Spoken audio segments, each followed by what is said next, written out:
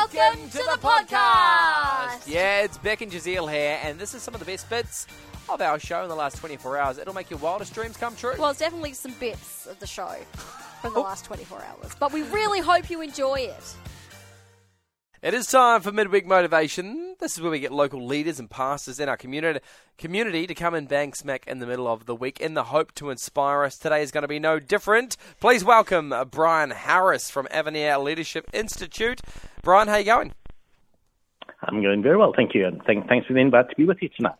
Thank you so much for taking the time to have a chat with us. Always a pleasure having you on the show. Thanks. Brian, what's been on your mind in the past, 7 days? Yeah, well, I was listening to a podcast a couple of days ago by Elia Crum, and she was talking about how as a PhD student, and if you know something about academics, like a PhD is the highest level you can get in academia. So she was studying for this doctorate, and she hit a period where it was just impossibly difficult, and she wondered what she'd got herself into. She thought she was never going to be able to get through it.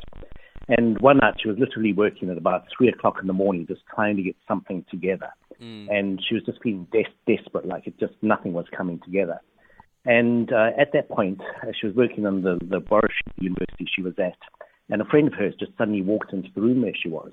And the friend immediately saw that what earlier, rather than being her usual welcoming self, was kind of looking completely stressed out, looked very unfriendly, kind of just glared at her because she'd interrupted her. And the friend just looked at her and said, it's a cold, dark night on the side of Everest. It's a cold, dark night on the side of Everest. And then the friend just walked out. And Leah said she thought, that's a strange thing to say, a cold, dark night on the side of Everest. Yeah. And then she thought about it, and she suddenly realized what the friend was saying. She was saying, if you're going to climb a mountain, if you're going to climb Mount Everest, what do you expect? Do you expect it always to be easy? Do you expect it to always be straightforward? If you're going to climb Everest, they're going to be cold, dark nights, and it's going to be very difficult, and that's completely normal. And if you're going to do a PhD, or if you're going to do something that's impossibly difficult, you must expect for there to be cold, dark nights. And Elia Crum said that when that sunk into her, she suddenly realized, what I'm facing is completely normal. I'm feeling completely stressed out.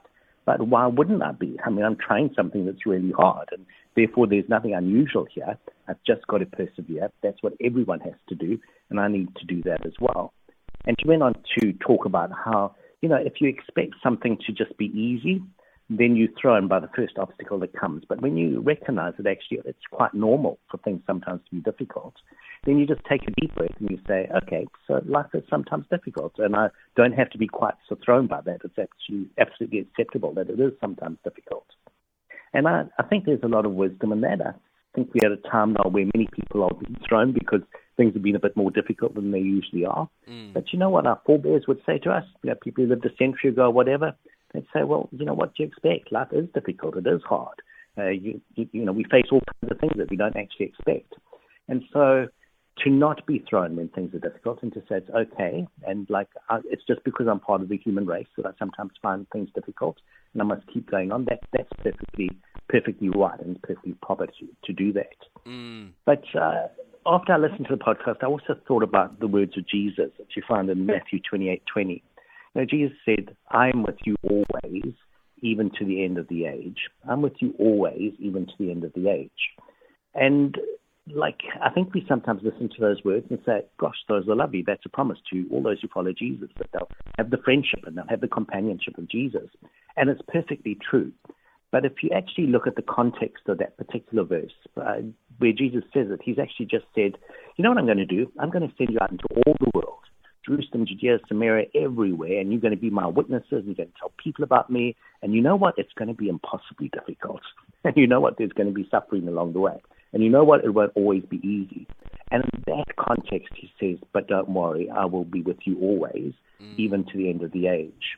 And I think it's an important reminder that the promise of Jesus' presence, while lovely and while it speaks about friendship, it's actually given in the context of life is often challenging, and I set you some really tough goals, but don't worry, even while they're tough, you're not going to be alone. I'm with you even till the end of the age.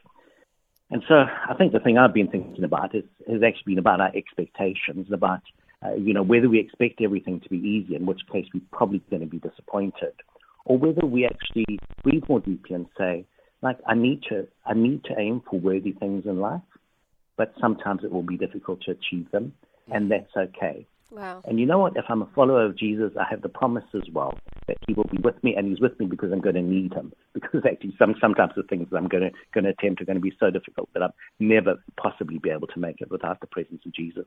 I love So, that. yeah, Brian, that's that's what brilliant. we're bubbling around. Oh, you always just Great, give us thank you. gold, don't you? so much gold, Brian. There's a reason why you are so good at this. Brian Harris from Avenir Leadership Institute, thank you so much yet again for inspiring us. And I love that. A cold, dark night on the side of Everest. Thank you, Brian. Thanks, Beck. Thanks, Fazil. Thanks so much. Whew, what a hoot that was. That was. Oh, I'm tired just from listening to it. Oh, I'm energised. Yeah. Hey, if you want more from The Drive Show, just visit 985.com and don't forget you can tune in live anytime for more of this great banter.